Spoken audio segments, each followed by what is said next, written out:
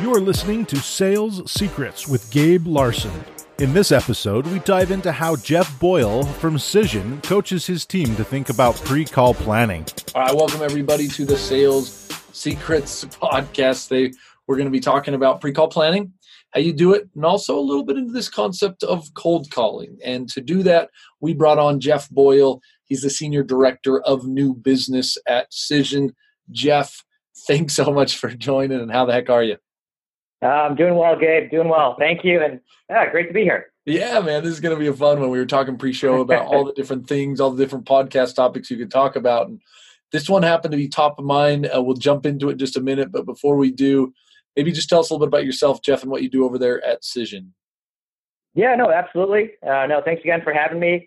Yeah, so my name, Jeff Boyle. I actually grew up in Buffalo, New York. And after college, I moved down to Washington, D.C., started my sales career at Corporate Executive Board. I did that for a couple of years, and I've been with Cision ever since. So been with Cision for 12 years now. Started off as a sales rep, fell in love with the product and the industry, and then got promoted to become a manager, director, and now senior director. So with Cision, constant change as we continue to grow organically and through acquisitions. So we had a lot of acquisitions. So at the moment, managing 3 managers that focus on small and mid-market sectors. And then I also have 5 enterprise sales reps that really kind of focus on the Fortune 1000 companies. For the folks that are listening that are not familiar with Cision, we offer public relations and communication software.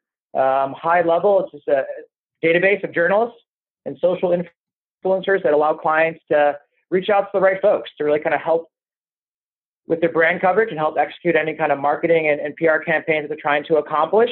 And on the back end, it's also a complete monitoring tool. So you can actually track your brand's coverage, measure the value of your earned coverage, and getting a true ROI in your PR efforts. So it's been for a long time now. We have a lot of point products. Probably the most well-known, Gabe, is PR Newswire, but 12 years, it's been a fun journey. And I'm excited to see what's next at Cision. Yeah, you guys have done some fun stuff and a lot of changes. So congrats for being staying on top of your game, my man. You covered a little bit of this, but I often like to ask people outside of work anything they're crazy about, if passionate, hobbies, things you love to do. Hobbies. Well, it's funny that being a dad, I think my hobbies are my kids' hobbies. So right now, I guess family's my life. I have 3 boys, 7, 5, and 3. No way. Yeah, so thank God I have an amazing wife. We're definitely in survival mode with the 3 boys, but I'm extremely grateful. Other than that, sadly, I'm a huge Buffalo sports fan. Love Buffalo Bills, and I love the Buffalo Sabres. Oh, man, yeah.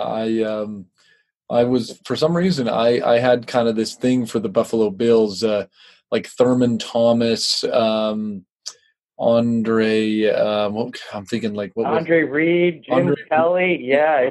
What was every that? Year, was that like 80? It's gonna be our year. Was that 93? Yeah, in the 90s. 90s, okay. That was disappointing. I don't know why I was kind of a fan, but I mean, certainly I have no affiliation growing up on the West Coast, but I remember being kind of a fan of those guys. That was a good team. They had some guys on defense too. Derek. Oh man, I can't remember the names. Anyways, don't get me on sports. And I actually, we have 3 boys myself, so we're right there with you. Oh, nice. 8, very nice. 6, and 4, and then actually brand new, 3 weeks old. 1 more boy. We thought it was. It's not good for you, Gabe. Good for you. So we can talk more after. Anyways, let's jump into the topic at hand. So again, pre-show, we were talking a little bit about this idea of pre-call planning, and then some bit on the cold calling. Why is this important? Let's start just big picture. Why is that kind of important and top of mind for you? I think for a sales leader, I mean, it's been a top of mind recently because I've been in an office and I decided to get out of my office and get on the sales floor and be in a cube with my managers and sales reps. So I'm listening to a lot more calls and hearing a lot of questions that my reps are asking the prospects where they should already know that information.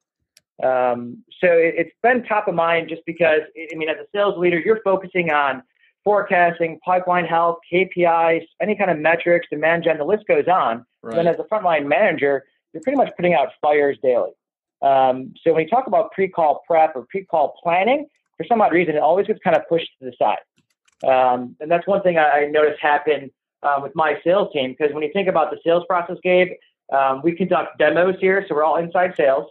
Yep. So we do demos. So, okay, how long should a demo be? How long should you spend on discovery, the product? How much time you should leave for closing? What questions should your reps ask for during discovery? What are you trying to uncover? But the one topic that always gets pushed aside, like I said, is pre-call prep. And it's so important to really kind of start off the call, knowing what you're getting yourself into. Yeah, it's funny because it still is, it's one of those things where we know it's important, but I feel like it's not well documented. It's not well trained on. So I do think this is one of those things. It'll be fun to kind of jump into. I want to jump into some of the actual checklist items. I want to get to mistakes, but I want to first start with some of the checklist items. How do you start to think about organizing this for your team? It sounds like you found that we can do better at it. How do you coach them? Where do you kind of point them in order to start this pre-call planning in a more organized fashion? Yeah, no, that's it. I mean, the one, I guess, big mistake is the time invested. So obviously it's so important, but then you don't want your reps to spend too much time doing it because there's other revenue activities that they can be focusing on. So it's really kind of giving them almost like a template or a checklist, or I guess like think of it as a blueprint. What you should look for, how long you should actually spend, and if you can't find any information, you move on. But you really should do, it's like a 15-minute checklist. It's like, okay, what can I accomplish in 15 minutes, and then kind of like the areas to focus on. And we use Salesforce. That's our CRM system, so you can document everything on Salesforce, so the notes are there, so they can use a pre-call prep throughout the sales process, or you can even print out a Word doc and make it real simple. But the real thing is kind of just making sure that the reps are doing their homework before dialing into the call. Yeah. Do you feel? I mean, I think that's one of the debates, right? People do quote unquote waste a lot of time. Where quote unquote there. Do you 15 minutes feels like about the right amount of time you'd recommend people to jump when they do this type of activity or task? Is that a fair statement? Yeah. That's fair. I mean, obviously, it depends on the opportunity. So especially some of your tenured reps, they're more experienced, so they know what a good opportunity is compared to maybe a bad opportunity. You just don't want to wing a call. So I think 15 minutes is, you're not overkilling it, you're not overcomplicating it, because sometimes when you do too much pre-call prep, it kind of does a disadvantage for you. So yeah, I think the 15-minute mark and kind of breaking it down, it's just very straightforward. It's just nothing. It's not rocket science, Gabe. It's just the execution of it is where everybody fails. Yeah. Everybody knows it's important. Everybody knows they should do it, but for some odd reason, when they look at their time management, they look at their calendar, they don't leave enough time to prepare. God. Interesting. So that's a little bit on. So sometimes people overcomplicate it. Sometimes they spend too much time. Well, what else do you typically see as ways where people falter here, where they make mistakes? Yeah, I mean, I guess really when I think about common mistakes to avoid, I think one thing is creating a script, which is a common mistake, and it makes sense. I mean, especially for new hires, when you're starting off and there's a lot of information to digest, you kind of go to that script, especially in inside sales. You want to be able to leverage that because you can use those scripts. It's more, use bullet points than anything, because what's so hard with inside sales is you don't want to seem robotic or rehearsed. You want to be yourself. You want to be natural. And we all know you might have this great vision and great plan for the call, and then all of a sudden you get a derailment or you get an objection that you weren't planning, and you go down a different path. It's off your script, and then it gets ugly. So I think creating a script sometimes really it's more of a negative than a positive. So I think that's a big one that a lot of managers or even onboarding training, I think they're always, okay, put together a script. What do you want to say? Put together your agenda. And you don't want to, bullet points is the way to go. You don't want to actually create a script because we all know it goes down multiple channels and paths when you're on a sales call. Yeah, it's funny because I'm kind of a scripting person, meaning, when I start a new job, I often like to kind of get the script, just get the talk track kind of down and then evolve from it, but it can really, really get out of hand especially in the sales game. Yeah. I've been on the opposite end of that thinking, oh my goodness, please stop reading that. So that does get messy. Okay. So those are some of the common mistakes. I'd love to kind of talk about we talked a little bit about this 15-minute thing, ish, Sure. on the rep and who it is. Walk us through how you might then navigate that. You spend the first few minutes doing this, the next couple minutes doing this. How would you kind of navigate that process? Yeah. So, I mean, obviously it depends on the industry. For Cision, again, it's pretty straightforward. And you can pretty much echo this in any cross industry. I mean, it goes to like, the first couple of minutes is just, research the contact in the company, which you should no matter what, especially nowadays. There's so many resources where you can check out, the website, you have LinkedIn. But the first, I always say 2 to 4 minutes or 3 to 5 minutes, whatever it is get to know the company. Get to know the contact that you're talking about. You can go to About Us. From there you can see the story and value, and you can kind of see, okay, how does our business align to their corporate vision? News and blogs, that's very important to Cision because that's our industry. Are they pushing out content? Are they writing content on their blogs? Are they creating white papers? How are they generating buzz, driving traffic back to their website? And also leadership. Again, figure out who the economic buyers are. Figure out who those decision makers are. So you can bring that up during the call. It's always nice to kind of, plant the seed and see who they report up to, because a lot of times in our world, we're not talking to decision makers. So that's the hardest part, is trying to navigate internally for them, trying to figure out who should be talking. So research the company, the title, contact. And then one thing that I changed around, this is new to me because I heard a lot on the call. Have you ever looked at Cision before? Have you ever reviewed Cision before? And it's so important to actually go into your CRM system and look at past notes. Were they involved in another sales process? You want to reference that. Why didn't they come on board with Cision? Why didn't they buy? What derailed? What happened? All that information is so important.